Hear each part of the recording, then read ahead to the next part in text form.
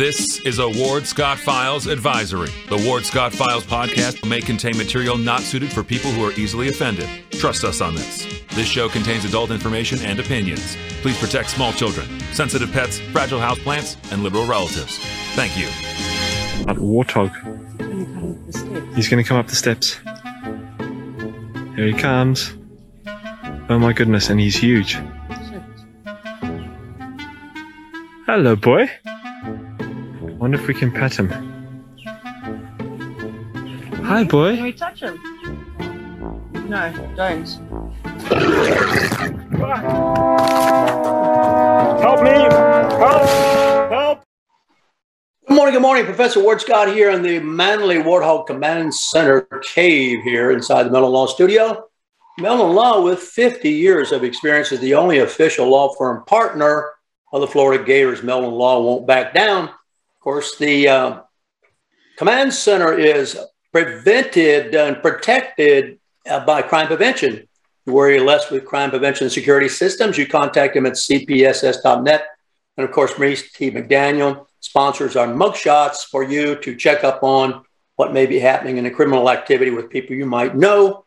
And we appreciate all those people and all our sponsors and all of our donations. So we need all of them. We are really trying to conduct, I would say, the Lord's work here, really, in finding the things for you that you might not find or learn about some other way. And today, we're privileged to have, of course, we don't show him, but we hear him, our data investigator, instigator supreme, who is responsible behind the scenes for more things than you'll ever dream of, and it probably we'll never really all total talk about. But we've got our great friend here today. And if you want to ask any kind of questions or anything, of course, I've got the chat book, chat going on here. It is phone in, line in Friday. I don't know if we can run two phone lines or once. I'll look at production and see if we can. But he'll check on that. Anyway, right now we're speaking over the phone with Mark Glazer. So anything you want to talk about, give me a chat right now. But later on, we may be able to open up a phone line, have a four-way conversation, but we'll see how that goes. There's been a lot going on, you know, and we've been bringing it out to you piecemeal as we get it. Today, we're going to try to summarize it all for you, collect it up in categories, if you will, of things that we've been looking into. Of course, when I say we, I always say Mark. But Mark, good morning, sir, and great to hear from you, man. Good morning, Ward, and thank you for that introduction. Obviously, this week we had the bombshell hit with the indictment of the former Tallahassee mayor and gubernatorial candidate, former Gainesville High School graduate. And so we're going to get into that quite a bit today. We also have a few other housekeeping items. If you want to clean up some of that, we could do that as well. So I'll let you lead the way. You know, we've got some updates on the Collier's Bosshart lawsuits, and we also have some updates on the inmate voting scandal at our Alachua County Jail that occurred in 2020 as well. Well, that's a very good summation. In case that makes your head spin, you guys, that's quite a sweeping field of interest that we have been looking at here, starting really with some work we did with in looking into Andrew Gillum before he ever ran for the governor. And that has sort of come to fruition. We'll talk about that. Of course, you know that we've been watching Corrine Brown for you. I think we've got a little paradox about Corrine Brown that we'll share with you. We don't know if anything will become of this because, you know, the officials keep wanting to let anybody who can breathe on a mirror vote. And then if they can't vote, blame them for not being able to vote and wash their hands of any responsibility. We've covered that story. So I suppose, and also the Bosshart Drotos fiasco, I think really is going to end up to be a huge fiasco, but an expensive one. So maybe we should start with the most recent, since students tend to have a very short memory span, Mark. Maybe they do recall seeing, but they don't know where, what it's all about, something that just came out about Andrew Gillum. And so let's, if you will, sir, let's start there and work back to where we first became interested in Andrew Gillum. Absolutely. You know, the real question in my mind is with this indictment that came down, this 21 count indictment, the last transaction that was one of the counts was actually occurred in December of 2019. So the question becomes, what took so long for this indictment to come down? All of 2020, all of 2021, half of 2022. Why now? And I believe the answer is, as we've discussed over the years, there's the magic ingredient of time. Time has a way of having these issues come to the surface. And as you and I both know, the federal government has a 98+% conviction rate. And the reason their rate's so high is that when they drop that net, they're very, very sure of what they're doing. And so they leave no T uncrossed and no I undotted when they file these indictments, so that if and when they have to go through the criminal process to a court of law, they will prevail. And so it's been a long time coming. We've been following this for quite some time. We have actually presented some of the dots that have been connected in this indictment over the years. And it's finally come to fruition, as you said, with the 21 count indictment against Andrew Gillum and his business partner, Sharon Letman Hicks, who have a quote unquote communications company, a company without a web presence. So it's very interesting that they are able to run a business that is in the business of communication without anything on the internet. And so what we described years ago as a funnel for funds to come through, a scheme, if you will, we presented that evidence to the very highest authorities. And what it did was it backed up and verified what they already knew, that individual A, Andrew Gillum's best friend, and individual B, his business partner, were involved in this scheme dating back all the way to early 2016 for the kickoff of his political action committee for his run for governor. And from the very beginning, that event was funded with over $4,000 of money from an undercover FBI agent that was never listed on a campaign report. From there, it just got worse. And as time scrolled on, it became apparent they were using that communications company to funnel money from campaign contributions straight into Andrew Gillum's bank account. And those are the lion's share of the counts of the criminal complaint.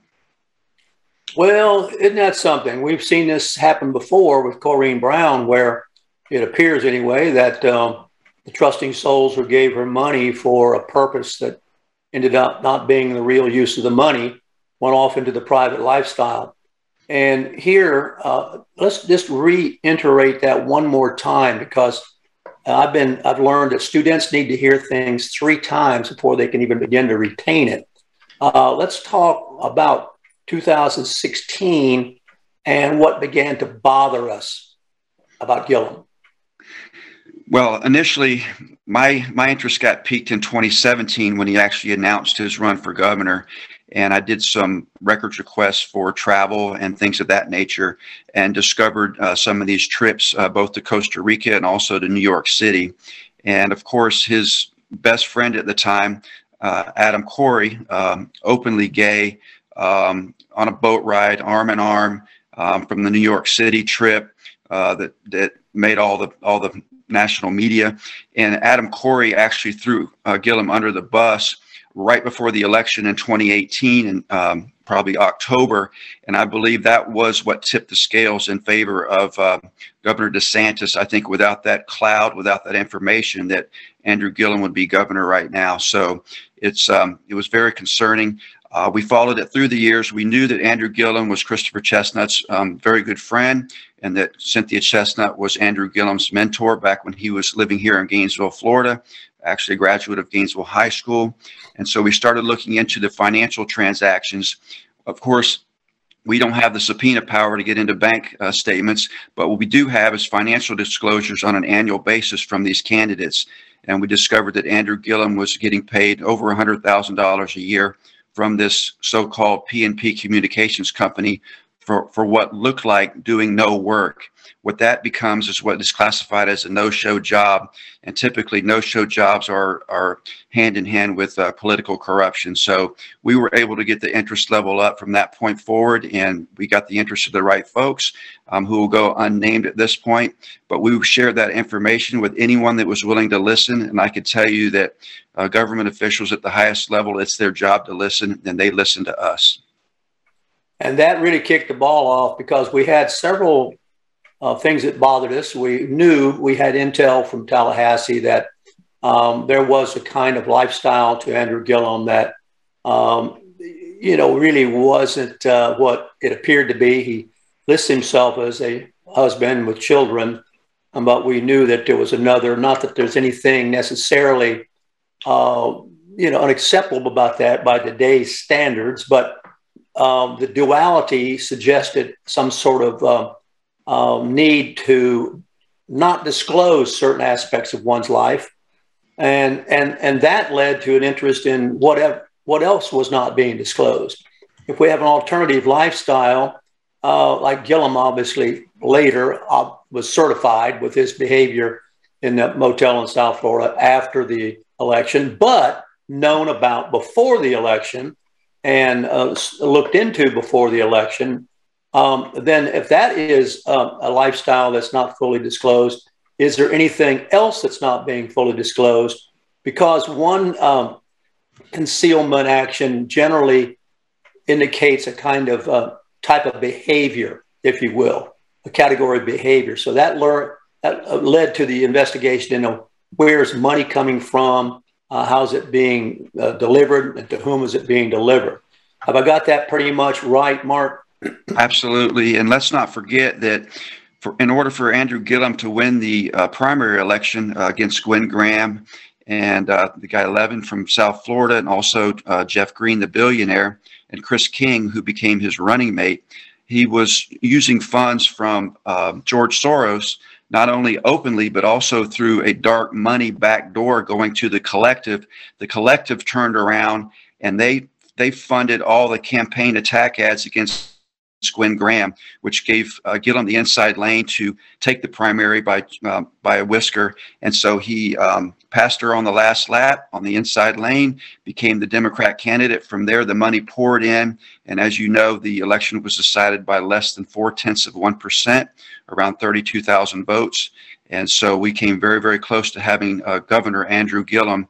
The question in a lot of people's minds is, if he was governor, would he be charged now? And of course, we'll never know the answer to that. So let's just not forget that George Soros funded Andrew Gillum's campaign back in 2018. Otherwise, he would have never been the Democratic nominee in the first place.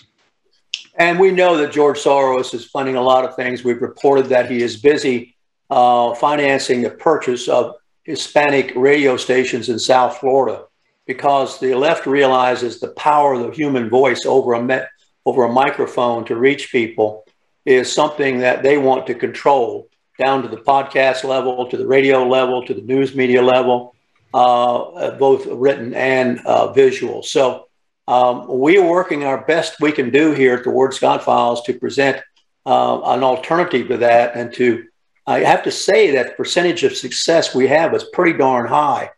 And given the sources that we have to work with, and I want to come out right now and thank the donors who, I don't want to talk about them publicly on the show, but who behind the scenes really help us. There's a lot of things we run into. We run into the laborious effort to get the records sometimes is firewalled by the record keepers, by fees. And sometimes we're now going to get ready to use a bigger program that will look more quickly at things we suspect could be places where things are going on that the public doesn't know about. So we are active as can be, and we appreciate your support as listeners and an audience.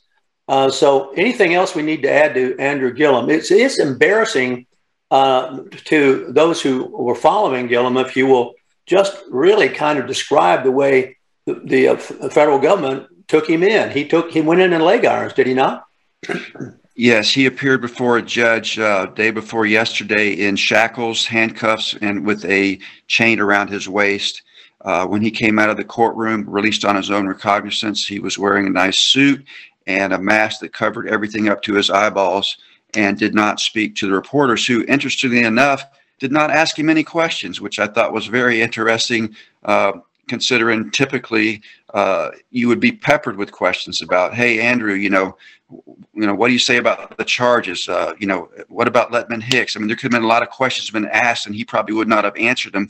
But it was surreal that all those 20 cameras and all those reporters elected not to ask a single question while he got whisked away in an SUV. So once again, he's getting that free pass that he's always enjoyed. But when you look behind the curtain, what you find is, not all that glitters is gold. And certainly the media elevated him to a level that he did not deserve. And now he's had this terrific fall from grace, and it just keeps diving. It wasn't enough that he was found in a motel room, unconscious, naked in a bathroom with a gay escort who had overdosed. That wasn't enough. Going to rehab. And, the question I get a lot is, will he ever run again? Is he electable? And my answer is always the same. He's not, but only for one reason. It was the photograph. Without the photograph, he could have again steered the narrative however he liked, and made it out to be what it was not. And so this fall from grace is one of the biggest in the history of certainly the state of Florida. And I would like to thank you, Ward, for all your help over the years in trying to expose this early on, so that potentially we were able to move the needle so that he was not able to win that election back in 2018. We like to think we moved that needle a little bit, and a little bit in this case was a great deal. And by the way, Mark and I have worked together since 2012.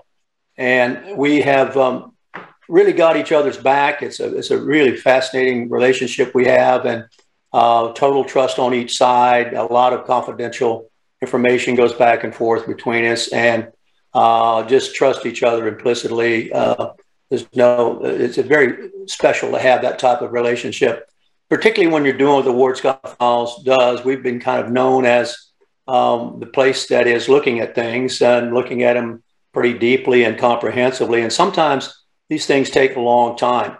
But we've learned our way around, if you will, the courthouse halls, if you can understand what that expression means. We've learned our way around the databases, how they work, don't work, what they can show you, what they don't show you. It's kind of amazing to us that the people who supposedly in charge of databases and should use them don't use them, which I may therefore use as a transition mark into our next discovery, which I want to give you 110% credit for, and that is discovering that we had people voting from the jail. Do you want to walk through that, where it started and where we are now? And it's very interesting where we are now. I've been keeping you up to date on it in little pieces and segments, but wow, what a story, isn't it, Mark? Yeah, it's really peaking out right about now. We discovered in late February that about 40 inmates voted by mail from the Alachua County Jail, and I discovered that 18 of them at least were ineligible. And what year? What year? Late February? That was late February of 2021, so just a few months after the election. As you know, my dad passed away in January, so I was a little busy in the months right after the election, taking care of my dad. And so finally, I hunkered down and started looking at the data, and it didn't take long to figure out what was going on over at the Alachua County Jail. And of course, I immediately called you, and we went on a mission to get it into the hands of the folks that are tasked with investigating and prosecuting these types of cases. And as you know, it got kicked around a little bit between Tallahassee and the state attorney, and then the sheriff, and then FDLE. So there was an 8-month investigation from early June up until February of this year, early June of 2021 until February of 2020. I lost him. Hang on. He's speaking from phone. Can we rehook that? Or I need to call him and tell him, hang on, friends, I'm gonna check and make sure he understands. For fraudulently registering and casting ballots in the Mark, you went down there for a minute. Yeah, come back on. Let me check with you. Speak, please. I'm here. Okay, you went down when you started into the, take back up where you were with the February 2021 and how we started. We kind of lost your signal there.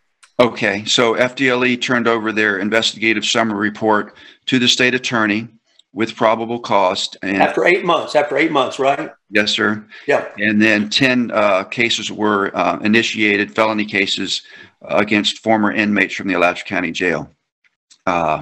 Since then, 5 of them have been transported from state prison to face charges. 2 have been arrested, 1's bonded out. 1 remains free with an attorney, and 2 more are in state prison who will likely be transported in the next month or so. About 2 weeks ago, one of the defendants in a plea deal received 3 years and is back in state prison. It did not extend his prison sentence.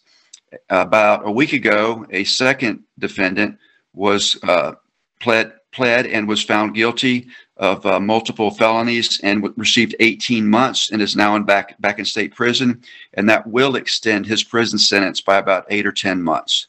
There are 2 more inmates who were transported from state prison who are now back at the county jail, the scene of the crime, if you will, and they are going to have plea deals on this coming Tuesday, the 28th. So it's very likely that they too will be found guilty. So that will be 4 of the 10 that will be in the books, with the 6 outstanding. So we're looking forward to quite a summer in terms of actual criminal convictions for felony voter bleep from the 2020 election. That's taken us, not 18 months, primarily because of the 8-month FDLE investigation. Yes, and we're going to, of course, move into the next phase of that in just a second. But what we told you now is a summation of a long investigation by FDLE. There was quite a story getting it into the hands of FDLE, because we initially went to the state attorney, who really didn't want to take it. And correct me if I've got the wrong impression here, Mark, but I think you concur with me on that. It really was not something that was a priority, and still isn't. And so we had to push this and check up on it with our contacts and our connections and our confidential people to see where it was. And finally, we got it over to the hands of the FDLE. And I have to say, it was mostly from our persistence and using our voice, if you will, here from the Ward Scott Files to convince people that we weren't going to turn this loose until it was looked into seriously. So we did get that accomplished, but now we're to a stage where, yeah, there is more resistance going on. Can we go to that part of the story, Mark? Certainly, Ward. This is, nothing more than the proverbial tip of the iceberg. We've, filed complaints in 11 counties against sex offenders and sexual predators who voted in the 2020 election, and the different state attorneys have handled them in a kind of a shotgun effect. Most recently, the Lake County Supervisor of Elections, working with the 5th Circuit State Attorney, Assistant State Attorney, have declined to prosecute 6 cases down there. But we've got over 90 other cases, one of which in Duval County is being prosecuted. We have 12 in Leon County, 23 in Gadsden County, which is being handled by Jack Campbell, the state attorney in that circuit for the Tallahassee region. And then we also have some other cases here in Alachua County, 9 cases which are getting kicked back and forth right now as we speak between the supervisor elections and the state attorney. So we'll be giving you an update on that sometime next week. So these cases have prima facie evidence of individuals who voted in the 2020 election who were ineligible. And so it comes down to Florida statutes and whether the state attorneys feel like the threshold's there. But many of these cases are already with FDLE. And on July 1st, FDLE will have up to 10 full-time employees dedicated to rooting out election beat questions throughout our state. And at that point, on July 1st at 9 o'clock, I will be picking up the phone and calling FDLE and filing a complaint against 500 sex offenders throughout the state of Florida who voted in the 2020 election. I want to realize what you just said. Now, this is where I want to thank particularly one donor who shall remain anonymous, who is helping us acquire a bigger program than the one we're working with now that ferreted out these 500. We suspect there are many, many more than that, but the process that Mark has been using is rather laborious, labor intensive, and there are systems that can speed that up. So we want to thank the donor. Primarily, we've got one really super donor who helped us get that. So we've got 500, and I say we, all I really am is the platform now to enable you all to hear the work that Mark does, which is 24/7, 365. And I can say that he and I contact each other pretty much, I wouldn't say around the clock, but throughout the day, looking into things and checking things and getting documents for situations. It's appalling to us that there is so much voter beep that nobody wants to take into consideration in any serious legal way unless we push it. And we're still having to push it. And you can see that the local state attorney who has formed all these programs to hunt crime doesn't view voter crime the same way we do. We view voter crime as maybe the biggest crime because it's the most subtle crime and it can be the most serious crime. When you consider the small percentage of votes by which Andrew Gillum lost, then you can see why we prioritize voter issues as much, much higher than at least this local state attorney does. So we're talking with a guy, Mark Glazer, who's been with me, and I've been with him for a long, long time. We're at the bottom of the hour break. We'll take that break. If you have any questions, give me a shout here. I'm looking at the Facebook chat. We may open up the phone lines, but I want to first of all get back to the story of local. I think Mark's ready to go to that, of the Grotros Balsart story, and let you know what we know about that. So we've got some important information to share with us. Okay, if we take a break now, Mark, you okay with that? Perfect. All right, let's see if we can get our production guys to take us over to our break here. Looking to see if we've got one at our desk who can do that. Yes, sir, we've got him. Here we go. Let's take a break for a minute, Evan. This is Ward Scott, and I want to thank all our sponsors who keep the show going and pay the bills. The Ward Scott Files premium sponsors are Crime Prevention Security Systems, large enough to serve you, small enough to care. Mellon Law, the only official injury partner of the Florida Gators. The Ward Scott Files Gold sponsors are Maurice T. McDaniel, Shoot GTR, On the Spot Dry Cleaners, R&R Construction, and Style Cuts.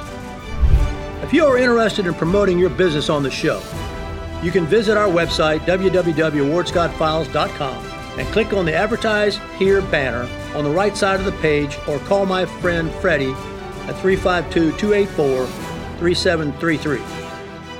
Again, thank you to all the great businesses that support the Ward Scott Files. And remember, if you like the show, thank our sponsors and support the businesses that support us. What you just said is one of the most insanely idiotic things I have ever heard. Everyone in this room is now dumber for having listened to it. May God have mercy on your soul. Ward, that very much surprises me that you've never been tased. You can't handle the truth. All bees poop. Warthog. He's going to come up the steps. Here he comes. Oh my goodness, and he's huge. Hello, boy. Wonder if we can pet him. Hi, boy. Can we touch him? No, don't. Help me! Help! Help!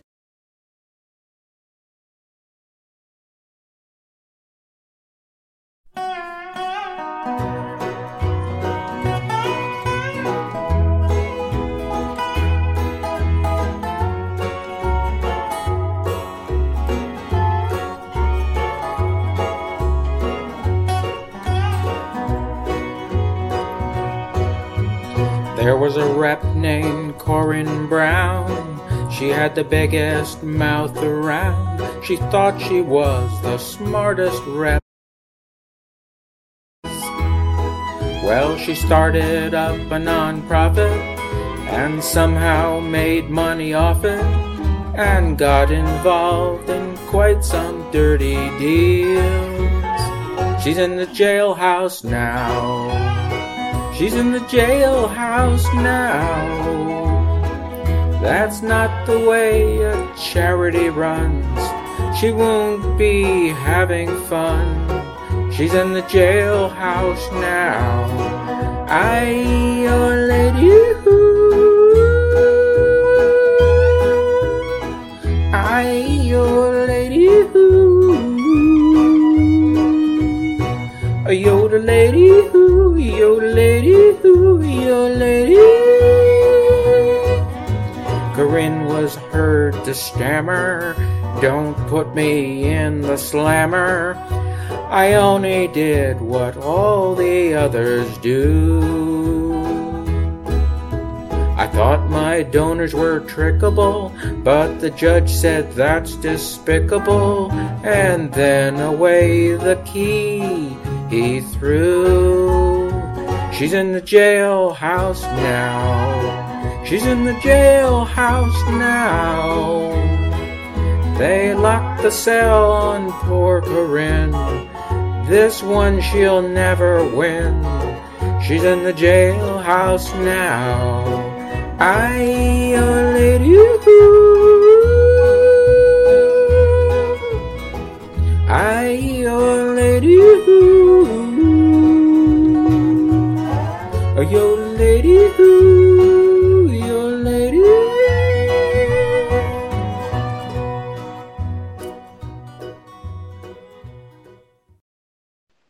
All right, welcome back to the Warthog Command Center here. Professor Ward Scott talking with the chief data instigator. I added the instigator because so many people kind of, their knees knock when they hear that we're looking into things. So rightfully so. If they don't have anything to hide, they have nothing to worry about, right?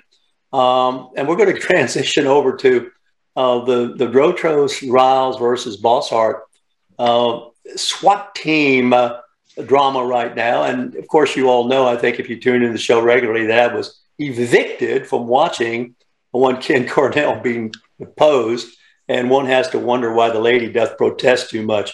So Mark, let's go over to where we began with this and where we are and what we can say. There's some things we still can't say, right? Yes, but we do have some new information that we can let the rope out on your show today, Ward. I think the easiest way to summarize this is chronologically. What started out as a civil case where Mike Riles and Dan Drotos were suing their former real estate broker, where they were self-employed agents themselves. That civil case started in 2019, and the dispute was over commissions that were owed or not owed. And so that has worked its way through the system. And following that, there was a criminal complaint filed by the Bossharts against Dan, Mike, and then also, unfortunately, Lauren Edwards and Rory Cassell. And so that is a felony case that is still open. Also, that was, I believe, in 2021. And then after that, there's the defamation case that Riles and Drotos have filed against Aaron Bosshart and Bosshart Realty that is raging as we speak. So let's go back to the original case, the civil case, which just had a recent award settlement by a retired appellant judge arbitrator who said that Mike Riles and Dan Drotos have prevailed, regardless of what Bosshart Realty says, and that not only are they due $800,000 or so in commissions plus interest, but also their attorney's fees of $500,000. And there's also a $95,000 price tag on the arbitrator herself. So all that is going to be paid for by Bossart if and when Judge Keim takes that award and turns it into an actual court order. And that should transpire very quickly, although the Bossart attorneys are now hemming and hawing about trying to find an open date that works for them. So they are, again, kicking the can down the road, trying to delay the inevitable, in my opinion. So for Bosshart to say that both sides can claim victory is absolutely ludicrous, when in the very first paragraph of the award, it says that Mike Riles and Dan Drotos, the plaintiffs, prevailed in that civil case. So that one's all but in the books. The felony case, in my estimation, is hanging by a thread. The biggest blockbuster that came out recently on that was that the GPD was likely going to drop the case based on not having the funds for the subpoenas that were required from the AppFiles software company. At some point in time, they offered Bosshart the option of actually paying for those subpoenas. And now the information has come out that those subpoenas were funded by Bosshart Realty. And that is huge, ladies and gentlemen. I file complaints quite often, but I don't normally fund them through law enforcement. And that's what happened in this case. So when that story hits the mainstream media, you're going to see another domino fall in the inevitable dismissal of these felony charges against Mike Riles and Dan Drotos. Let's just stop for a moment there, if you don't mind, Mark, and let me underscore that for the audience here, for the students as the professor. What you just heard is enormous, and I've been sitting on it. I haven't told anybody about it. We've kept it quiet. But basically what happened, you keep wondering about this SWAT team. The SWAT team was a result of the subpoena. The subpoena was a result of the Bossharts funding the subpoena.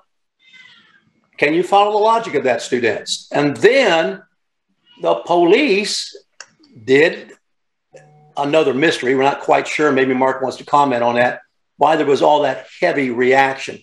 But the Bossharts funded the GPD investigation into their adversaries. Have I got that right, Mark?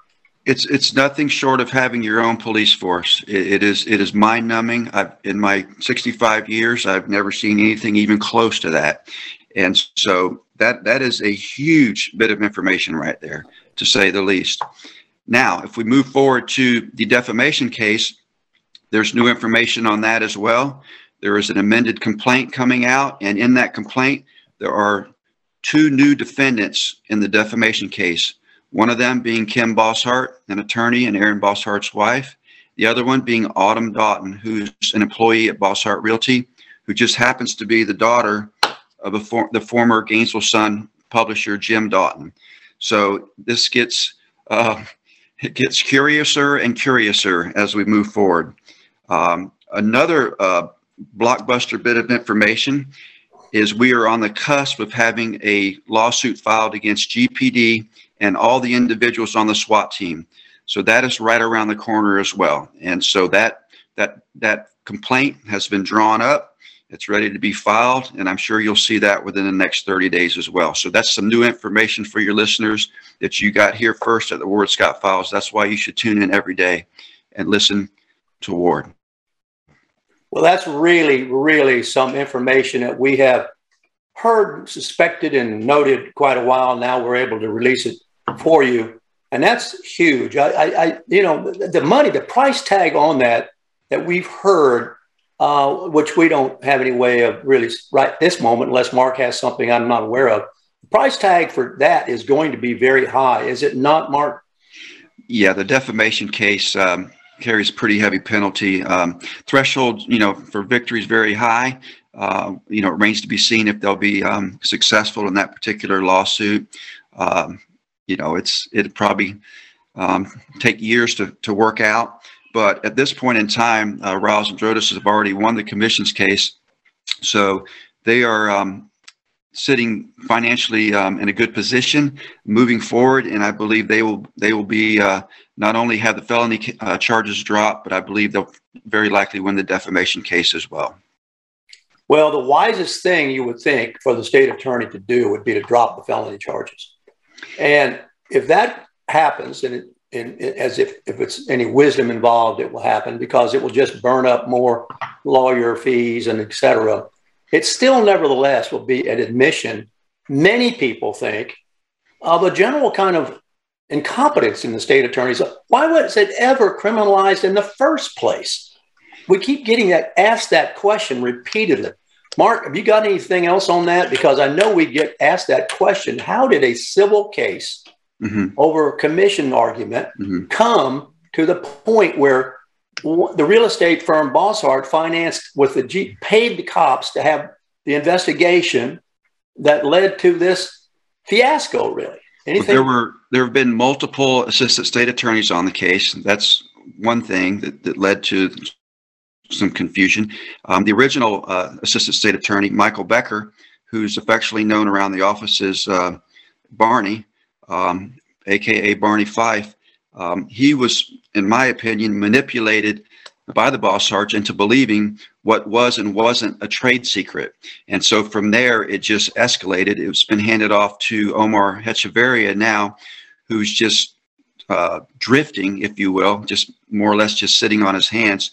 I think they're praying that the attorneys for Dan and Mike will file a motion for dismissal so that they can claim that, well, you know, we would have won, but, you know, it got dismissed. And I really don't think they want the egg on the face where they are actually dropping the case themselves. The other interesting thing is that there's at least 3 different detectives that handled the case. So it got handed off multiple times. And I believe every time it got handed off, it got ginned up just a little bit more. And then when it got to the SWAT team, they just went right over the top. And of course, we're going to have another lawsuit coming out of that soon. I also believe that's the reason Tony Jones was moved from chief of police over to some nonsensical chief operating officer or something over the city of Gainesville. And so I think they've already kind of set the table to have Lonnie Scott say, well, you know, I wasn't the police chief when all this transpired. So it's going to be an interesting summer, to say the least, Ward. And that's another reason people. Again, we'll get him back. I think, Evan, we'll get him back. Hang on, Mark. Well, listen, while we're trying to get Mark back here with us on the sound, I'll summarize for you that once again, there's been a lot of information that we've been aware of that we haven't been able to talk about. And are you back, Mark? Yes, sir. Yeah, well, you went away there for a minute. I'm just summarizing just so you'll know what I'm doing while we're waiting on you. There's been a lot of information we haven't been able to share, but now that we can let the rope out a little bit more, it appears to be, I think it's one of the most pressing conversations that I encounter when people see me. They say, hey, Ward, what do you know about the SWAT team? And way back when, we went looking for the Matrix. Do you recall that, Mark? Can you comment on that? Yes, sir. We actually got a copy of that Matrix, and it looks like they doubled up on several of the line items in there to get it to the minimum 10 points, which then becomes a judgment call. And so all the way around, they met the bare minimum. And so it's highly questionable, in my opinion, obviously unnecessary for SWAT to do what they did. But now they're going to pay another penalty. There's going to be another lawsuit, as we discussed earlier, against GPD and the individuals on the SWAT team. So they've laid themselves out for liability, and it's a very good attorney and one of the innocent bystanders. And regardless of the outcome, this is going to be a very hot story over the course of this summer. So you need to stay tuned, and we'll keep you posted and updated on it. And when we went looking at that matrix, and just so that you and the audience understand what a matrix is, and we have intel inside, of course, the law enforcement community that explained to us that the matrix is that which justifies the use of the SWAT, and it has to be a certain cumulative total, and each individual line item has a max on it, like 2 here and 2 there and 4. And this must add up to 10, if I recall. Well, we really feel like a couple of those were embellished and fudged, if you will. And that goes back to who paid for the investigation, who swallowed hook, line, and sinker the idea that the app files, and by the way, app files are those files which are kept in the cloud, and forensic investigation of those app files is expensive. That's why GPD did not want to do it, because they didn't have the money for it. So that's why Balshart says, well, guess what? We'll give you the money to do it, and then go do it. At that point, if I'm the liar, I'm going to close in on that moment. What type of failed leadership? And I've talked to some other law enforcement guys about this, and they are appalled. They are dumbfounded. The people I know in law enforcement, I know a lot of people, a lot of sheriffs, a lot of different, they're dumbfounded. And I'm not hyperbolizing this in my market. They're dumbfounded that someone would buy into this and bring the cavalry. And the app files turned out to didn't have any trade secrets, right, Mark?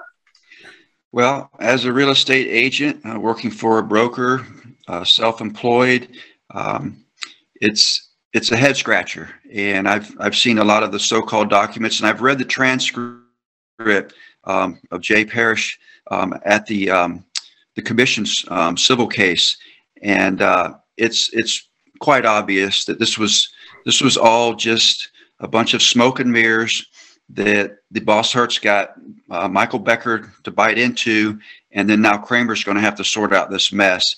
And I may have lost audio earlier, but I want to reiterate that we believe that the reason Tony Jones has been moved from chief of police over to some phantom position over at the city of Gainesville is likely because they know this lawsuit's coming down the pike, and Lonnie Scott's, head of GPD now, so he will be able to deflect this.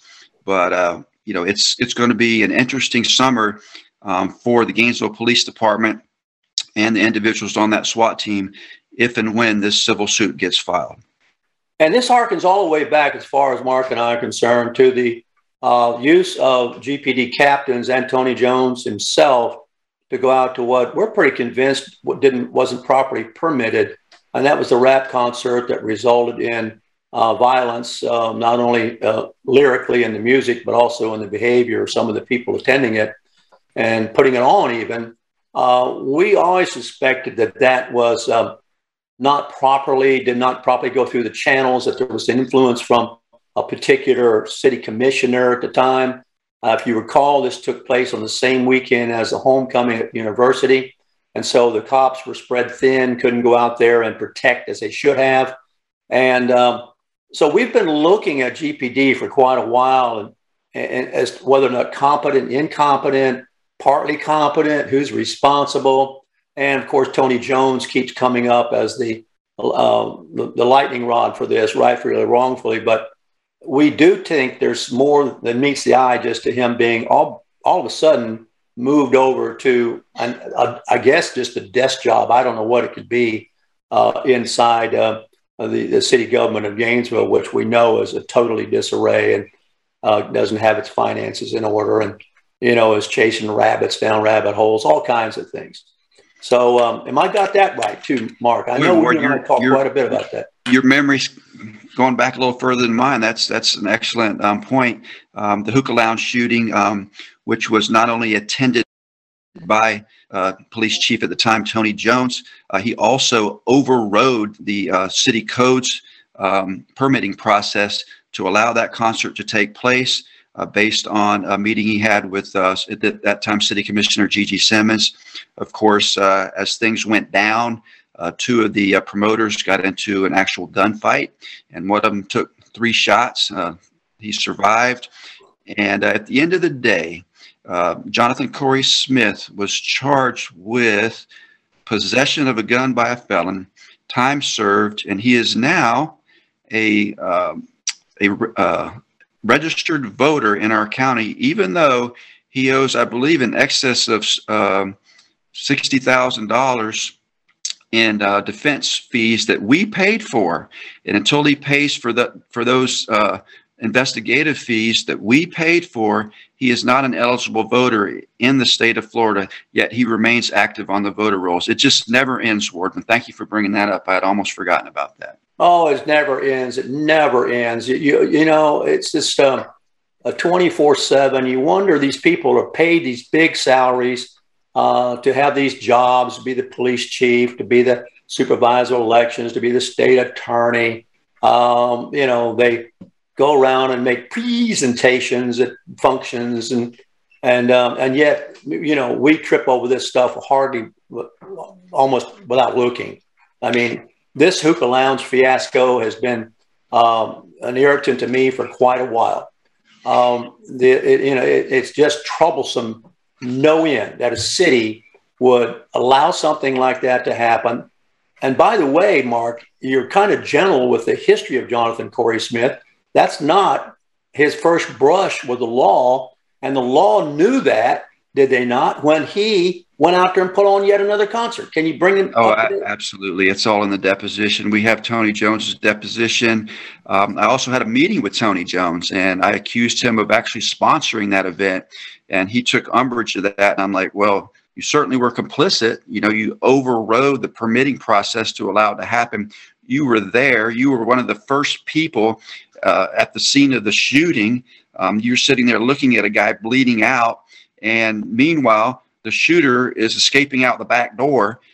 So it's just mind-numbing to think that the chief of police in the city of Gainesville will condone an outdoor concert the same day as Vanderbilt homecoming game, when the entire force is pushed beyond the limits of the thin blue line, yet he's over there at this rap concert, evidently enjoying himself, watching all the alcoholic beverage sales out of the trunks of cars, and all the traffic, and all the odors of the aroma of marijuana and selling of drinks inside the pool hall. All this stuff's going on. We got all kinds of intel on that. Meanwhile, he's right there condoning this, and then after the fact, oh well, this, that, and the other. But the fact is, he was the one responsible for that concert, and he's the one that's responsible for that man getting shot. And at the end of the day, the state attorney, what's he do? Possession of a gun, time served. Never mind the fact that he gunned a man down, right there in front of other people with children around as well, by the way. And he had a history. Jonathan Corey Smith was not unknown to the law, right? Absolutely. And it's in Tony Jones's deposition. He made the statement, "Don't ask me how I know him." Okay. I know who he is. Don't ask me how I know him. Okay. So yeah, I mean, it's a look, everybody knows Jonathan Corey Smith is a concert promoter, and he's done time for drug dealing. Okay. Let's just put it out there. And Tony Jones knows that too, yet he's willing to work with these people and create these kinds of public safety issues in our community. And yet nothing ever happens. And it's the same story over and over and over again. We're not sitting still. We're going to double down again, just like we did the time before and the time before that. So we're just going to keep fighting the good fight. Well, we've been talking with our chief investigator here, my good friend, Mark Blazer, who has phoned in. We kind of keep him behind the curtain, if you will. And we are doing the Lord's work. I guess that's the way I was always taught to use that phrase. We're doing the work that just needs to be done. It's a community service. We share it with you. By the way, we feed a lot of this information to the local news outlets, and very seldomly is it picked up on. Of course, the Channel 20 doesn't have the time to go into the depth of this that we do. And there's really kind of a lid on what, and Mark can correct me if I'm wrong on this, but there's kind of a lid on what the Gainesville Sunset will do, even though they get practically always copies of what we've got. Is that right, Mark? Yeah, absolutely, Ward. We leave no stone unturned. We're equal opportunity information technicians, and we'll give anybody the information as long as they're willing to respond in some way, shape, or form. I mean, if there's just a total wall there, we're not going to waste our time. But we've had, some success with WFT. We've had a lot of success with WCJB. Certainly Jennifer Cabrera, Alachua Chronicle, but none more than the Ward Scott Files. And we do have some contacts as far away as Texas, and we do have some contacts in Jacksonville. And Mark is well known to these outlets. And of course, the Ward Scott Files has been written about in the New York Times as well as on Breitbart. So we do pretty well with the thin operating budget that we have, and those of you who support us, we tremendously appreciate. You support the guys that support us. I mean, go down to Style Cuts and visit my buddy David Ratliff and see how you're use on the spot clean. I'm just talking to go out to shoot GTR if you want to be shooting at a range that's safe and well managed. And of course, R&R Construction, good friends, been supporting all of our show a long time. And I'm going to leave somebody out, so I'm going to stop at that. But don't be bashful about helping us out. So, Mark, I think it's always great for the public to know what you're doing. You can summarize so much better than I can. You've almost got a photographic mind for this stuff. He can rattle it off, can you not, audience? And I really appreciate that. So I don't have anything to add. We're going to close out with an original song here that somebody has provided us and been wanting us to play. And we're going to play it. We don't know if somebody will ding it because it is, but it's not. It doesn't have the voter beep word in it, so we might be okay. Mark, anything for the go of the order before we fade out? I just want your listeners to know that they need to stay tuned, because I'm not teasing you. We are definitely going to have some blockbuster stories coming out over the last week of June and all the month of July. So you're going to want to be here for that. Well, thank you so much, sir, and be talking to you, of course, frequently. And we appreciate those of you who are listening, and spread the wealth here. You've got a network. You can put out this show and share it. It's over on WardScottFiles.com. Right now, we're blocked from YouTube again because YouTube went back and found some word, that they thought violated community standards. But so far, we're back on Facebook. These platforms really try to control the narrative in the country. We're doing the best we can to work honestly and candidly with you. And this is just the way it is. This is the eye of the needle that one has to go through to do this. So we're going to play this last song on the way out, and I'm going to say Warthog Command Center out, but you'll fade out to this song. And thank you so much, Mark. So thank you, Ward. Have a great weekend. Let's play it, sir.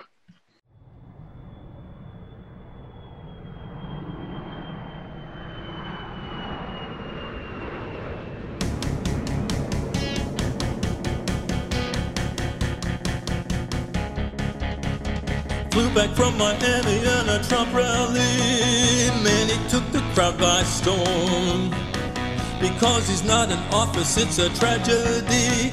Cause Biden's doing so much harm. We look like the USSR now. We're back in the USSR now. Back in the USSR. Creepy Joe and his kid are such crooks. They leave all justice behind. They and all the lefties want you and me to watch our nation decline. Back to the USSR now. Back to the USSR now. Back in the USSR.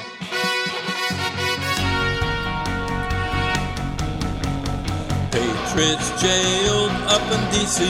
Can't you hear them scream and moan? The FBI looks like the KGB.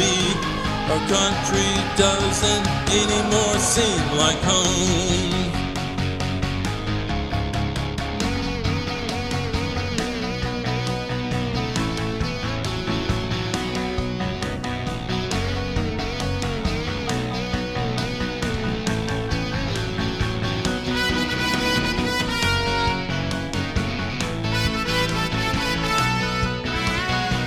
Back in USSR. Shortages here, inflation there. Your money's halfway gone. Joe and cronies are pathetic, you see. It's time for all of them to be long gone, long gone. If you want to save our nation, please join me. Tell everyone to sound the alarm. Stand up for our rights so you can clearly see. This starts with being well informed. Let's look like the USSR now. Let's get out of the USSR now. Leave the USSR.